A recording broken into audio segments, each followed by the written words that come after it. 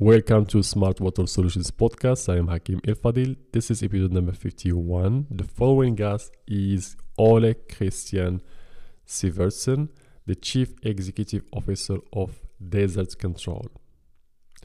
In this episode, we are going to talk one of the big problems that the whole planet is facing is that every minute there is so many land that they lose their fertility and disappear and they become like a desert. So one way to solve this problem is what Desert Control has developed.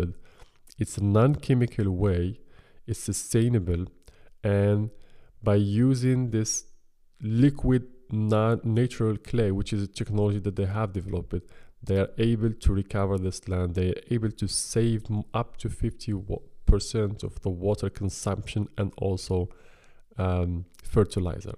So in this episode, we are going to break down this problem and then how this technology is solving this problem and what are other options and how they can be combined to really help stop losing the land, stop losing the fertility of the land and recovering the fertility of the land. And not only for desert, this solution is valuable. It's also feasible and valuable for Greenland to reduce their water consumption and their fertilizer consumption. So, without further ado, Oli, we would like to learn about your background before joining Desert Control. Yeah. So me and my background is a little bit distant from what I work with today in Desert Control.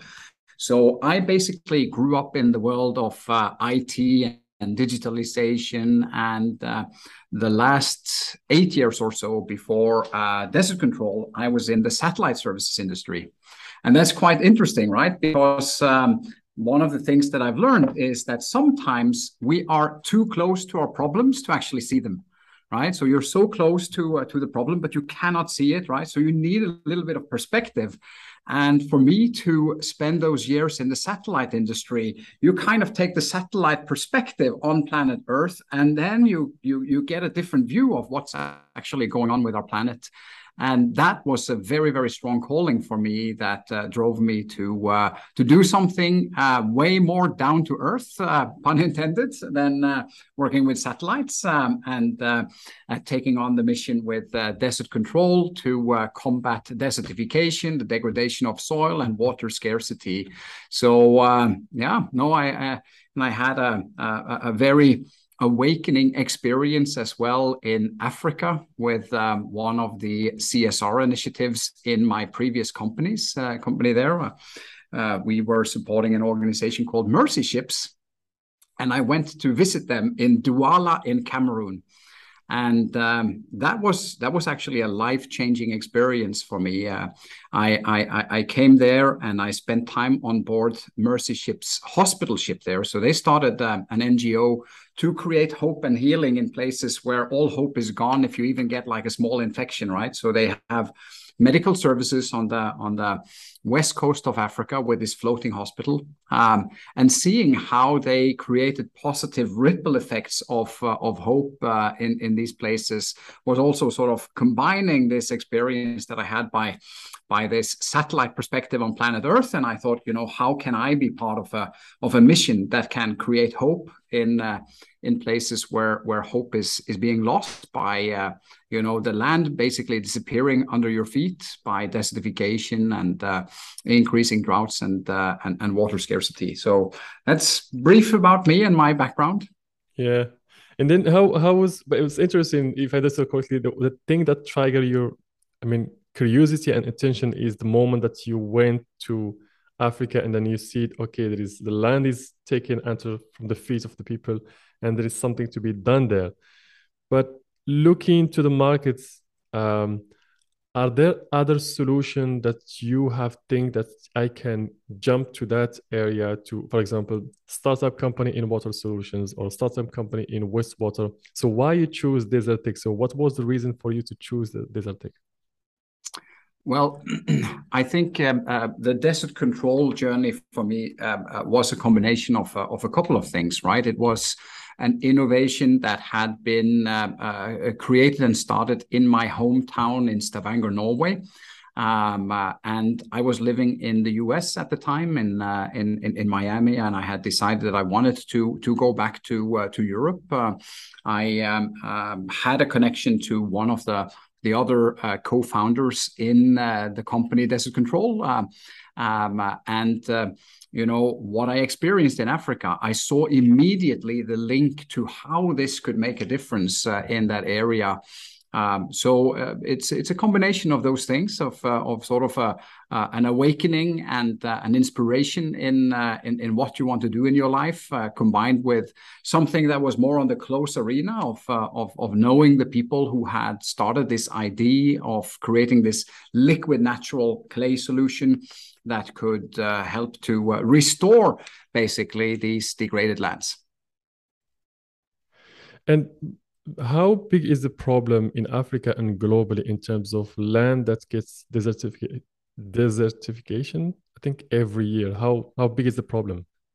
Well, the problem is quite tremendous, actually, and I think it's not getting the level of attention that it should, because basically desertification is something that happens out of sight, out of mind. It happens underneath our feet, and it very often also happens by the topsoil getting thinner and thinner from underneath.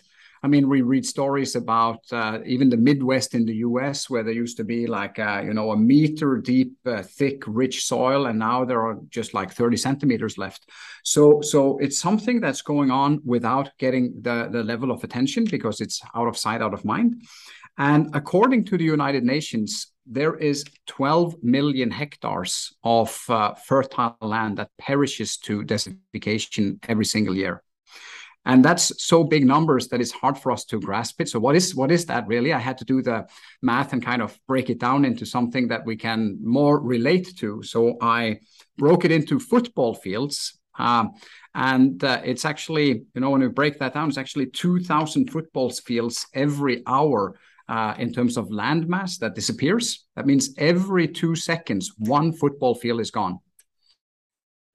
If you take those football fields, like they are 68 by 105 meters long, and put them after each other along the highway, you have to drive at 210 kilometers per hour just to keep up with this desertification pace. And if you think about it, there's also, you know, it's not just that we're losing fertile land and good quality soil. It's also an enormous loss of biodiversity. So a tiny teaspoon of healthy soil contains more living organisms than there are human beings on planet Earth, right? So if you kind of calculate that loss of those 12 million hectares into biological life, that equals in weight more than 25 African elephants that we silently lose every year. And no, I mean, who is the owner of those lands? Is it government or private sector? I mean, no one is paying attention to those things because it's huge. If we look at them every day, it's huge. It's huge. But as I said, it's happening out of mind, out of sight, out of mind. And it's also a very distributed thing, right? So nobody is actually seeing 2,000 football fields disappearing, or every 2 seconds, you know, one football field going away, because it's spread all around the world. It's happening in 110 countries around the world. It's happening with the land of farmers, growers of various food crops in the agricultural sector. It's happening with governmental land, private land. So it's so distributed. And I think that is part of the problem, right? Because, you know, it's small pieces here, small pieces there. But when you accumulate everything together, the problem is actually massive. More than 20% of all the dry land areas on Earth that used to be fertile, that used to have a high level of production, are already degraded. More than 52% of all agricultural land is degraded to a level where there's hardly possibilities to run production on it. And the United Nations has calculated the cost of this annual loss of the 12 million hectares to something like $490 billion per year. That's a lot. So, and now this is where I would say desert control is playing a role here. So can you give us two type of definition? One definition of desert control solution to a farmer, and the other one to engineer or technician who is working for the farmer to fix his land. Yeah. So what we have come up with is basically a way to address the degradation of soil for areas that have, fairly sandy soils. So we're not a solution for everyone, but in the areas where the soil structure is fairly sandy, it has a much higher exposure to degradation because you lose the water so quickly. So what we have come up with is a way to take natural minerals and natural materials such as clay particles and turn them into a liquid nearly as thin as water. This liquid can be applied to the surface of the land areas, and it will percolate into the ground by the force of gravity, where these tiny particles of clay platelets will form a binder and bind themselves to every grain of sand throughout that sand structure and create an increased surface area with a high surface charge that retains water and nutrients just like a sponge. So the result of applying this is that we reduce the amount of water that is required to cultivate the land to grow crops by up to 50%. And that, of course, increases soil health. It helps on a lot of different areas. One of the problems when it comes to water and irrigation of these areas is that less than 15% of the water that is being applied, either by rain or by irrigation system, less than 15% of that water is retained in the topsoil so that the plants can use it. The majority of the water is lost to deep drainage and runoff. I mean, it just runs through the soil. And if you take a kind of like a cross section of the soil and you look at how the water moves, in these sandy soils, you'll see like a sharp bullet shape. The water goes straight down. So if I irrigate from a point on the top of the land, the water will just go straight down and disappear. So when we apply this liquid natural clay, this LNC to the soil starts to behave like a rich clay soil. So the water will not go fast down, it will spread horizontally, and it will be retained for a long, long time in the topsoil so that the plants can make use of it. And this is important not just for the sake of the water, because if you just apply so much water, you're also washing away all your fertilizers and organic matter and other things, which is both expensive for the farmer and is also very important for the soil.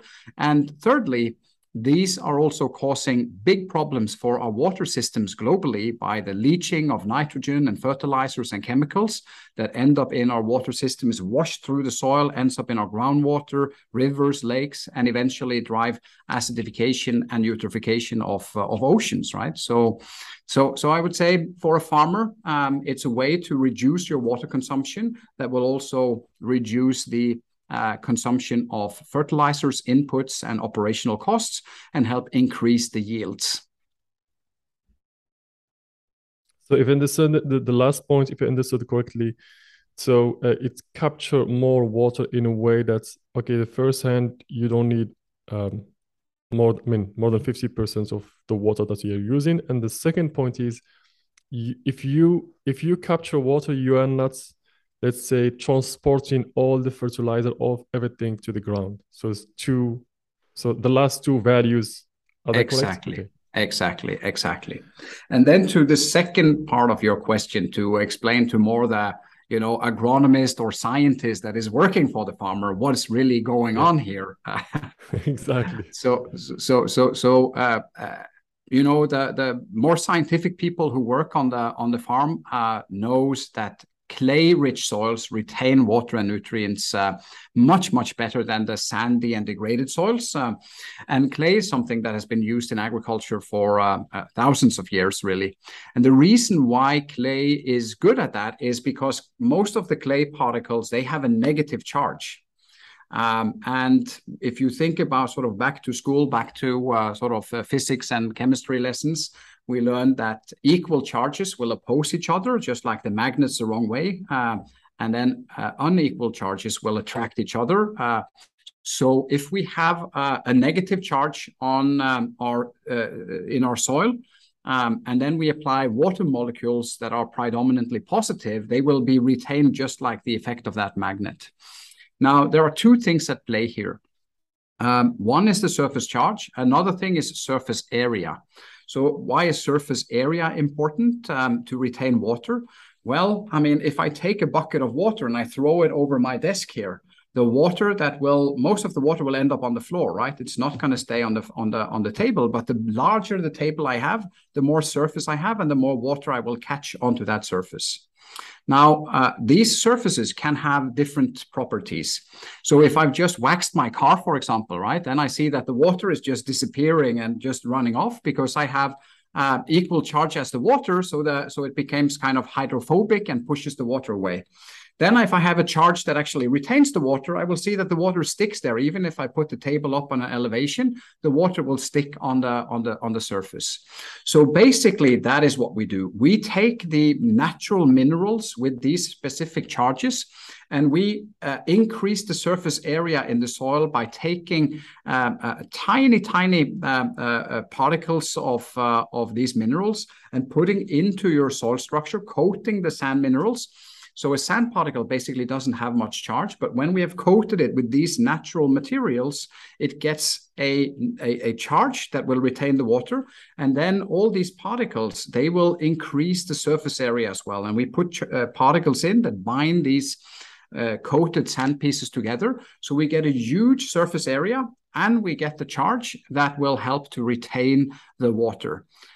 It will also help to retain other important nutrients because we're talking about ions and cations, and everything deals with charges here in the soil. And then how long does it last this for the sand? Are they need to every year to add a new or? So our experience so far has shown that the bindings on the coating of the sand particles are staying in place for a long time. We've seen a solid effect of this over 3 to 5 years without having to do a reapplication. But the particles that bind the pieces together can be disturbed by other charges. So, for example, if you irrigate with very saline water, you may see some impacts, so that after the third or the fourth or the fifth year, you may have to do a small reapplication just to the top surface of your land. And maybe crazy question for someone who work in different field. So if that area, for example, it becomes green within 5 years, does it influence, let's say, the ecosystem of that area in a way to recover what has been lost for so many years in terms of rain and? It's a wild idea, right? And I think, of course, more research and real life project at scale needs to be done to have real answers for it. But let me just tell you about the process. The process that I talked about, applying this liquid to the sandy soil, the degraded soil. It will percolate in by the force of gravity and bind to the structure and create this sponge-like structure that retains the water and nutrients. That happens within 7 hours. It sounds incredible, but it happens within 7 hours. And after 7 hours, you can actually start to cultivate this area. It will retain the water when you are irrigating it. You're putting fertilizers in, it will be retained so that you can have a very fertile ground there. And of course, to get the trees to grow, that may take a number of years, 4, 5, 6, 7, 10 years. And then when you do this at scale, what's going to be very interesting to see, I mean, if you're able to regrow forests that used to be there in the past, how is that going to impact the micro and macro climates of the region? Of course, it's a very interesting question. Will you have these rainforest effects that you actually start to so I think it's very, very fascinating. We don't have answers before it's done, but it's very fascinating. Yeah, that's the thing that I was discussing in the past with the Witsos Research Center in Netherlands, and this is one of the area that they do the research. It's like They did in China, I mean, some area where they become like desert, and they try to, I think the similar principle, try to use artificial clays in a way that's in the future that area will have forest and will cover its kind of ecosystem. But as you said, it's a 10 years test or pilot test to answer this question, I would say. Yeah, and also I think you need to do it at really big scale, right? Yeah. It doesn't need to, help to grow a small forest. I think some of the initiatives in the Middle East, driven from Saudi and the Middle Eastern countries, may have some long-term answers to some of these things, where they have plans to plant 10 and 40 billion trees in the region. Then once these visions are realized, we'll probably see some indications of it. Yeah. So before, I do have some other technical question before going to that. So when desert control, when you penetrate the market, what are the competitors doing? Are they doing the same? So what is the unique in terms of technology standpoint? What desert control is offering compared to what exists already in the market? Well, first and foremost, I mean, let's just look again at the dimension and the size of the problem we're addressing. I mean, 12 million hectares that perish to desertification every year, 20% of the drylands on the planet being degraded, and 52% of all agricultural soil. We need every single innovation and technology that can actually get out there. So we do not look at other solutions as competitors. We look at it from a more complementary approach and a synergistic approach. And there are other solutions out there that can be used to increase the water retention in the soil. You have many technologies that have been also tested over time, such as biochar, polymers, various gels and things. But where we are at least for now unique is by having a liquid that is nearly as thin as water, that can be applied not just to a degraded system, but also to an already existing ecosystem, like a planted area, like trees, forests, even lawn areas, parks, etc., without damaging the existing vegetation. So these particles that we have in our liquid are so small, and they have such a particle density that they will go through the surface of these landscapes. And then, without forming a clay crust on the surface, they will penetrate through and go into the deeper layers of the soil to form this structure where the root zones are. So the challenge with other good solutions is that you very often need to remove the surface vegetation. You need to engineer the soil and put these things into your soil. And if you then till this soil, you will move them around, so you'll have to keep reapplying every year. So that's some of the areas where we see uniqueness to what we do.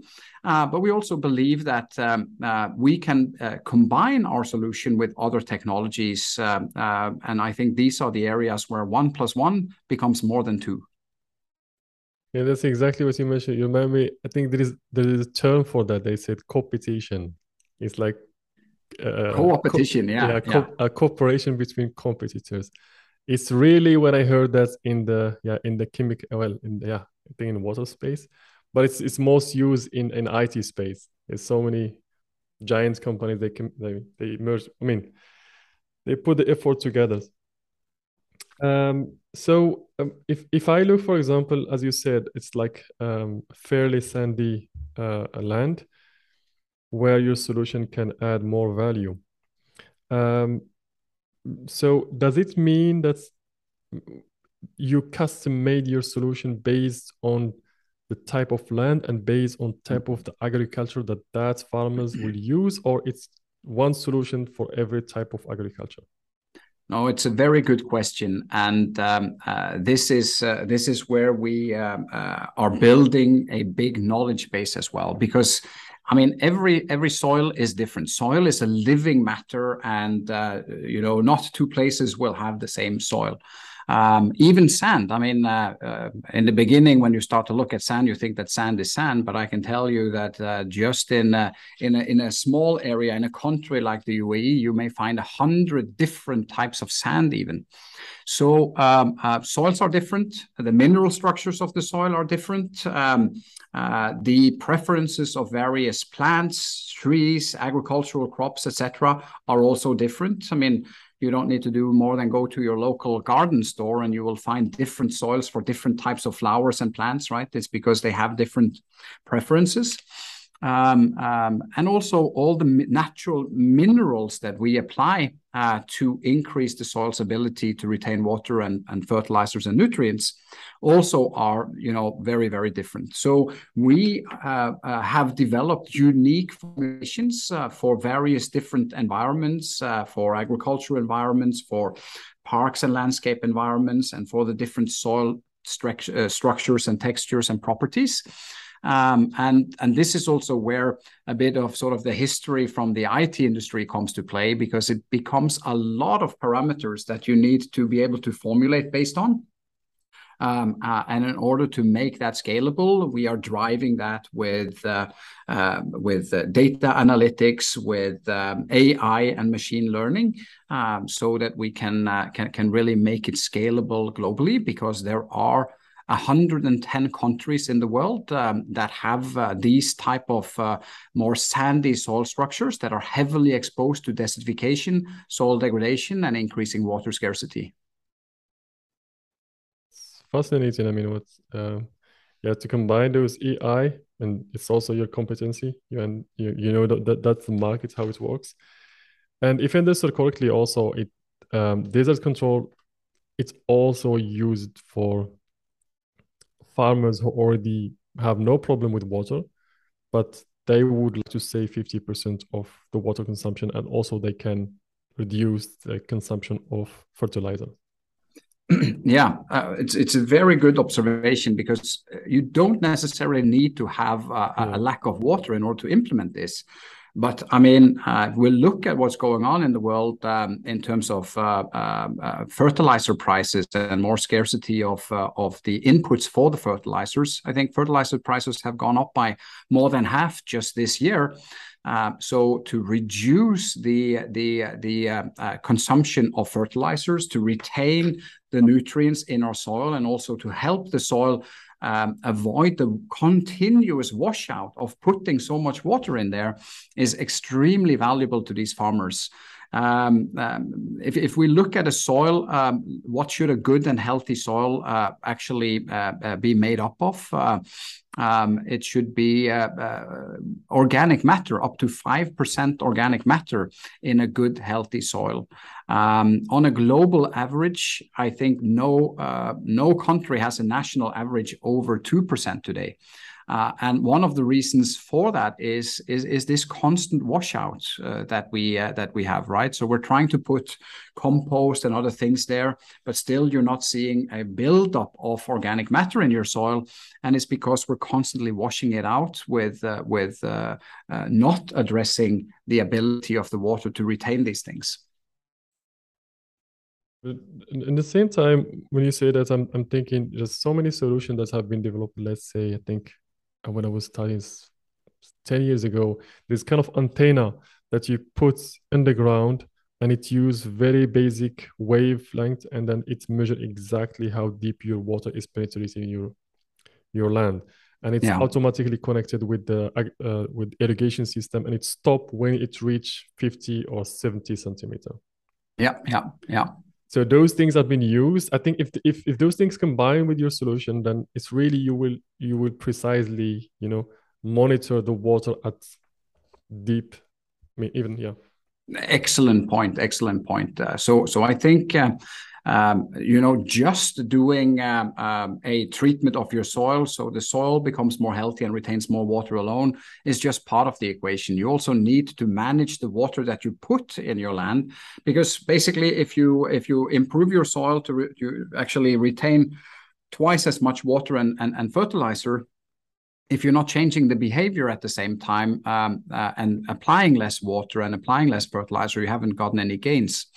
And these technologies, such as the measurement of soil humidity levels, etc., and the different depths, are excellent. We're using that in almost all of our projects. So we have these soil sensors that go down on the different depths, measure the moisture level, and then we match that with the plants, because certain plants, they'd like to have like 5%, 10, 20% soil humidity. And then we can make sure that we keep that soil on the right humidity level. And only when you're kind of passing the thresholds of too low moisture in your soil, you're activating the irrigation system and applying just the amount of water that you need. And of course, if you combine a good soil texture and structure that retains the water with a good control of your irrigation system and measuring this so that you're not driving blind, you will get amazing results. Exactly. And those results, I mean, even if we, apply them on 10% of the existing agricultural land, we would save so much, because the number is more than 60% of water consumption goes to the agriculture. It's actually more than 70% on a global average. To be conservative, yeah. Yeah, and I just read some updated statistics from California, and the water usage from the Colorado River and Colorado basins. 90% of the water there goes to agriculture, right? So it's really, really high. And it's also an area that keeps growing. So the 70% on a global average keeps increasing with the degradation of soil, because as more soil turns to sand, I mean, you need even more water to maintain the agricultural production. So also we need more production, right? Because we have a global population that is growing. And I think the projections are, if we head towards 10, 11 billion, that we need to grow more food in the next 40 years than the planet has grown over the last 500 years combined. So yes, we're going to need all that water, and we're going to need to preserve it to make sure we can do a lot more with less. Right. And before jumping to the case studies, because really that's also the audience would like to learn exactly how it works and what is the impact that has been done so far in the region we have been in. I've seen in LinkedIn also you have some projects in the Middle East, etc. But I do have a question regarding this technology.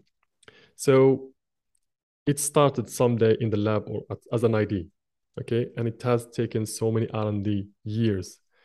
So what was the challenge in when you discuss with your team from an idea in the lab to an industrial or to real land implementation? So what was the journey in this development? Yeah. So the idea for this came up in around 2005. And it basically took 12 years of R&D to get it right. Right. So typically what happens in an entrepreneurial journey with an inventor-driven concept like this is that first part of the journey focuses extremely strong on the technology itself. Right. And one of the dangers there is that you fall so much in love with your solution and your technology that you forget about the problem and how to get it out in the world. So one of the challenges in that journey is to find that right balance, because you need to get the technology right, but you also need to make sure that you focus on what are the problems that I'm trying to solve and how do I actually build this in a way that it can become scalable and possible for users to actually adopt this technology. So in our case, one of the challenges was that over the 12 years of R&D, of course, you're trying to be very, very careful with spending money, right? So you're trying to do everything yourself.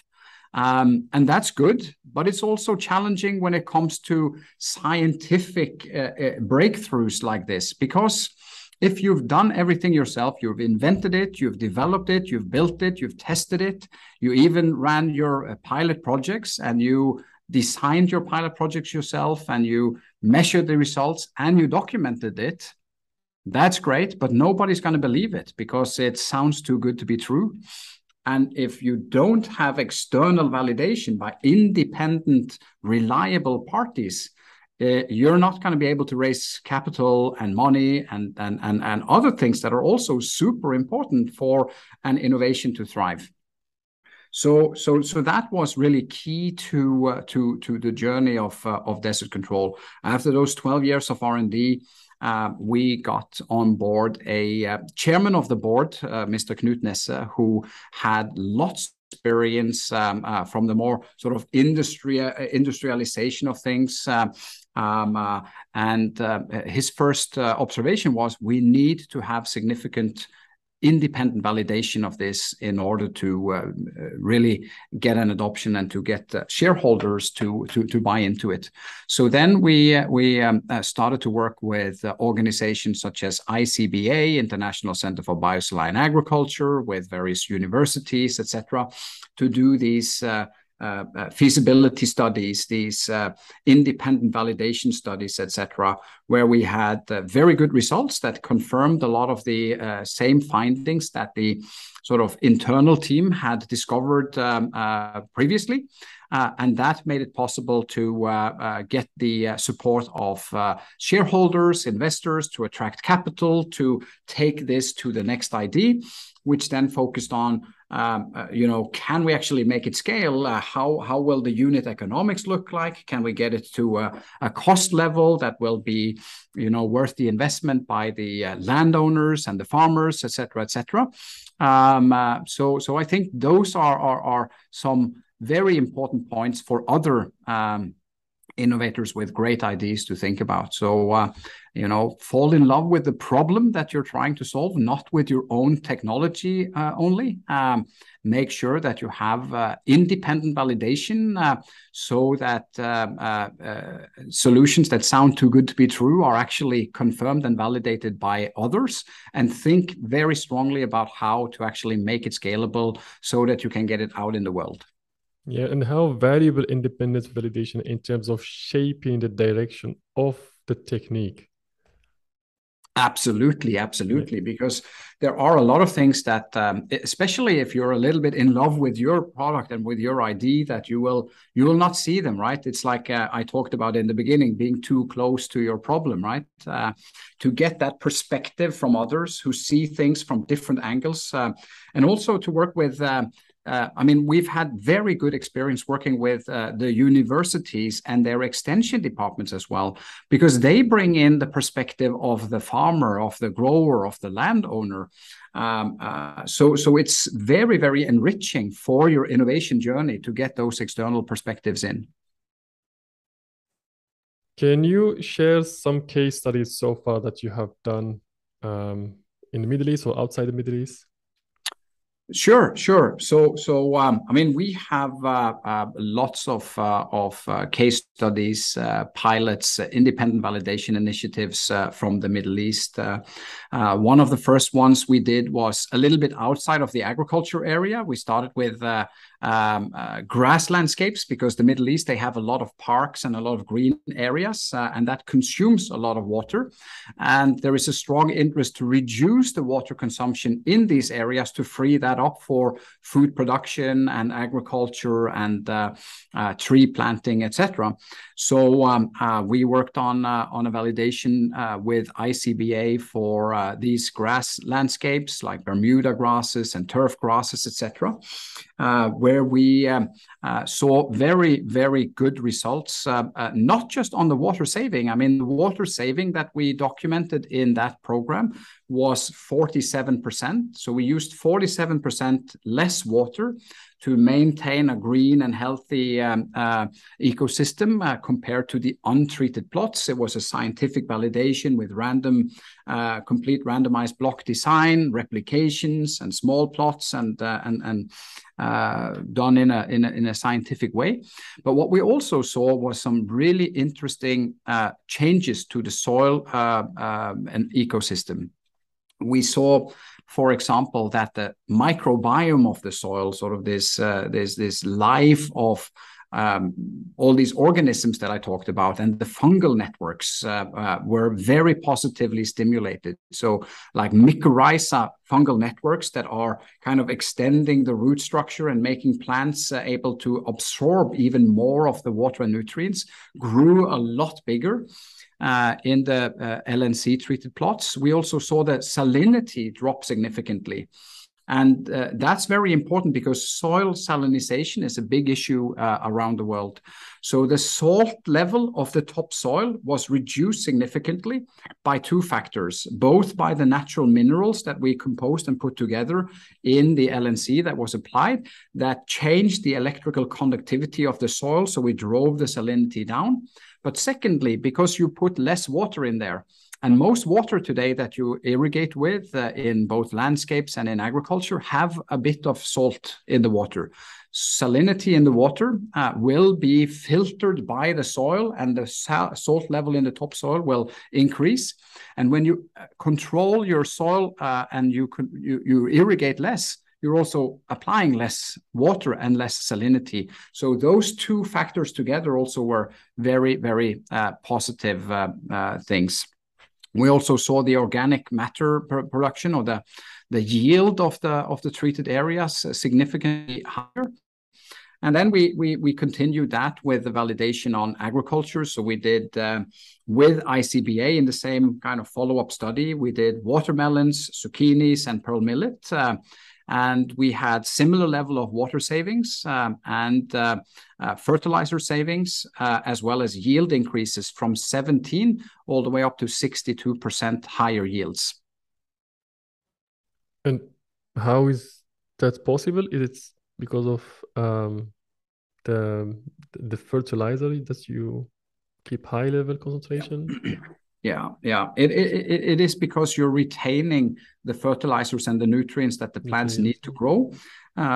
So what we've typically seen, we saw it also very clearly in a recent pilot that is currently ongoing in Arizona in collaboration with the University of Arizona. We saw these things very clearly in the beginning when we transplanted bell peppers and watermelon seedlings to the ground.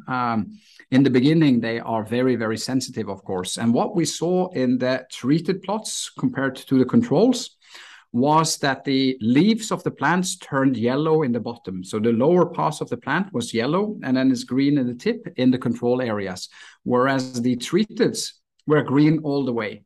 And that's a clear indication of nitrogen deficiency.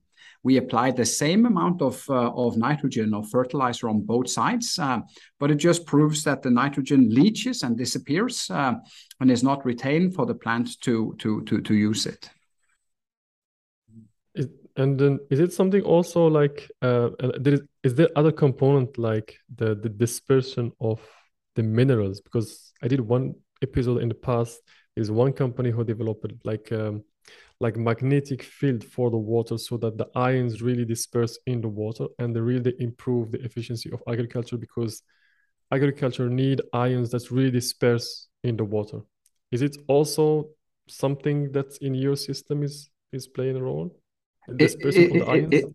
Yeah, we are actually by increasing surface area and surface charges in the soil, we're kind of doing some of the same things, right? So if you think about how ions and cations will move in this structure, when you have specifically designed certain natural materials that will have the properties to either retain or push away certain things that you want or don't want in your soil structure, you can compare it to your example, yes.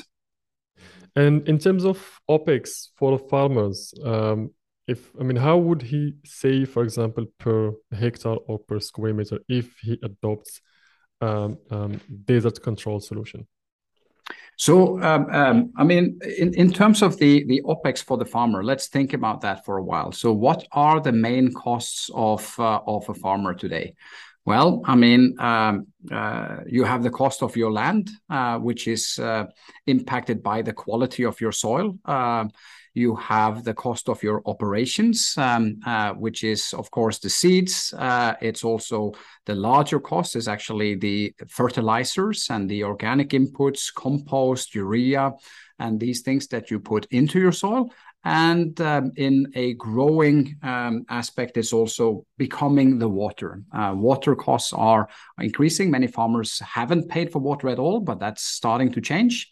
And in addition to that is energy, right? If you have groundwater systems or you have irrigation systems, you need electricity to drive pumps and things like that to get this around. And then the rest is your operational costs. Now, if you're able to reduce, say, your water consumption by 30, 40, 50%, that's going to trickle through to all of those other operational areas, right? That means 30, 40, 50% less consumption of energies to run your pumps. It means less strain on your irrigation systems. When the water moves more laterally, it means maybe that you can have half the amount of irrigation lines as well. So you have a large saving on your capex for putting out irrigation systems in your land. And you reduce significantly the input costs of fertilizers, compost, urea, because you retain it in your soil. And over time, you'll build more organic matter that increases also the value of your land on a long term. Yeah, it's multifaceted, and it can have a positive impact on many areas. Yeah, that's definitely. And in terms of practicality, if a farmers in Africa or wherever in the world, so how does it function? Do you supply everything, or they need to find by themselves an OEM, a company who really put the sensors, put an algorithm, and understand the cycle between water and your technology, or you offer the whole system? So now in the beginning, we've just started to after all these 12 years of R&D and then 4 years of independent validations, we're starting to deploy at scale now in the Middle East, in the UAE, as the first country. And there we provide a turnkey service. We come out to the farmer or the landowner. We sit down and discuss what are the challenges. We define what is it that they want to fix, avoid, and achieve. What are their objectives? Then we do analysis of the current state. So we do soil samples of the land in the different areas that we will be looking at treating and improving. We do water analysis of the irrigation water, etc., to understand how to put together the optimal formulation. And then we bring our mobile processing units out to the farm, and we actually produce and process the liquid natural clay on site. And we deploy it either with the irrigation systems or other spraying technologies to apply to the fields, implement these sensors, put up the dashboards so that it's easy for the farmer to see, when do I need to irrigate, or am I irrigating too much or too little, and how do I optimize my land management going forward. So in the UAE, we're offering this complete service. That's also the second country where we started now is the US. 40% of the continental United States is at risk of desertification. So there we are out early, and we're also starting with the same turnkey approach in the beginning.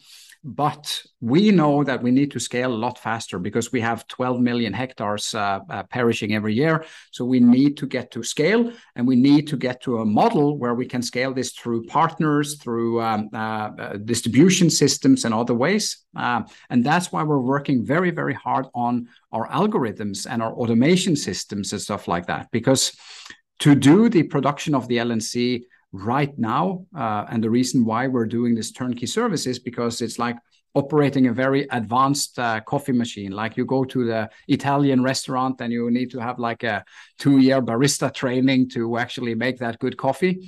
That's where we are today. But we are developing this to get to the level where it's going to be as predictable and easy to make that right type of liquid for the specific context of land as it is to go to your coffee machine in the office and touch the LCD display and say that I need, because I have root vegetables in this type of sandy soil, I need a cappuccino with 1 dash of caramel syrup, and then I have it. So that's how we're looking at scalability for the future. Yeah, and I'm assuming even though the land is not the land, the the climate is not the climate, but there's still some learning that you can leverage from one area to the other. Absolutely. Huge learnings from one area to the other. Also huge learnings from the interaction that we have with universities, independent research organizations, and not to forget the interaction and the feedback we have by working with farmers, growers, and landowners, and seeing how this turns out in the different contexts.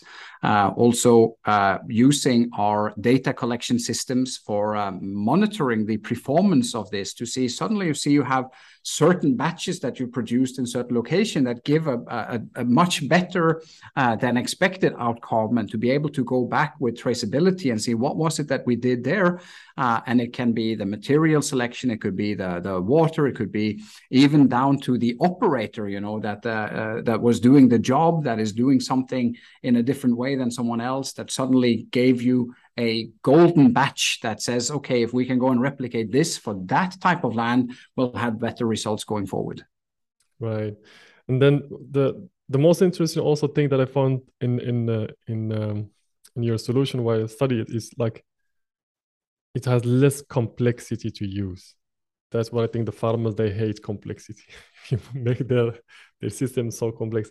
And the second point is, correct me if I'm wrong, there is no chemicals have been used in your system. That's correct. Very interesting for me. When I search also in scientific articles, I find so many nanoparticles, but most of them, they use polymers or some chemicals. Although those chemicals, they're not bad, they can be used in the sand, but just, when you think that you are getting your food from something which is with the polymers, you always have bad feeling, even though there is nothing wrong with that, Yeah, and I think a reason for us at least, to deliberately stay away from agents and chemicals as part of the solution is because I think there may be nothing wrong with them, but it may take 10 or 20 years of research to actually know what is it doing, right? So we feel that that's something that is a really long-term play, and you need to see how is it, changing the soil, interacting with the food over a long period of time.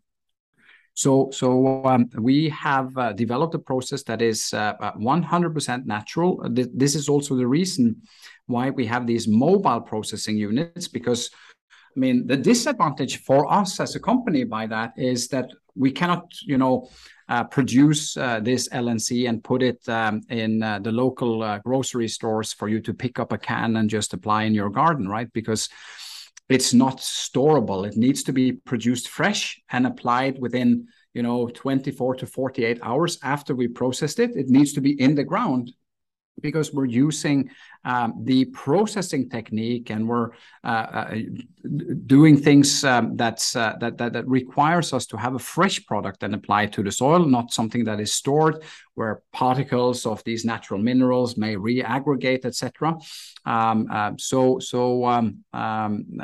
It's more challenging to work with because you need to process it locally, but we've built a very good model for that with these smaller processing units instead of huge centralized factories. And that also gives us some other benefits, that we don't need to have, truckloads of cars transporting these huge amounts of liquids around. We actually produce it on site.